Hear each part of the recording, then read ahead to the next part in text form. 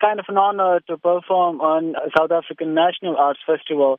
And big thanks to my companion, my partner in music, Guy Buttery, with whom I'm working. And we've been touring a lot. We traveled Gauteng, we travel in Cape Town next week. We did some shows in KZN, and we're doing some shows in Swaziland as well. And giving some music back to the place where I'm really earning a lot, in the sense of earning from the source of the nature of KZN and South Africa.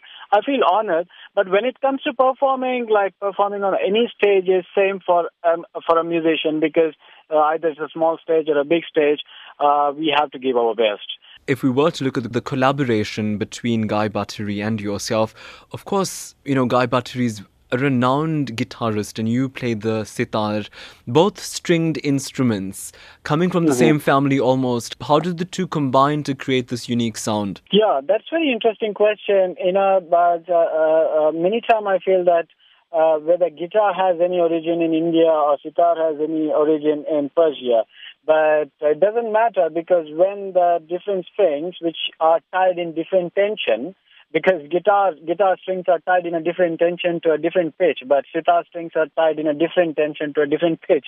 But when the strings combine together and produce the synchronized voice of the tone of the sitar and guitar, so they come very, very well. For me, whatever we are playing together. We play Rag Kirwani. We play, on the other hand, we play some Cape Town vibe jazz compositions influenced by Bakiti, a great jazz maestro. So we have all the genres of music coming together and playing. The National Arts Festival, famed for great entertainment value as well for, art lovers to come through and watch performing arts. But if we were to look at a stream of your sitar work, it's very therapeutic, actually, and you even use this to, to heal. Talk to me about the significance of your art to not just be entertainment, but also to be therapeutic. In most of my sitar classical recitals, when I perform for an eccentric audience, I tell them, if you understand Indian classical music, just go and get the entertainment. If you want to go more deeper, get the enlightenment.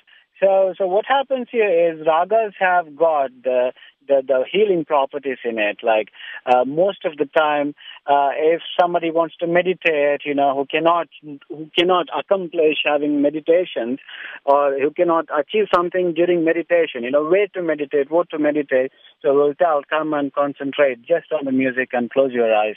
So that will lead into a meditative state.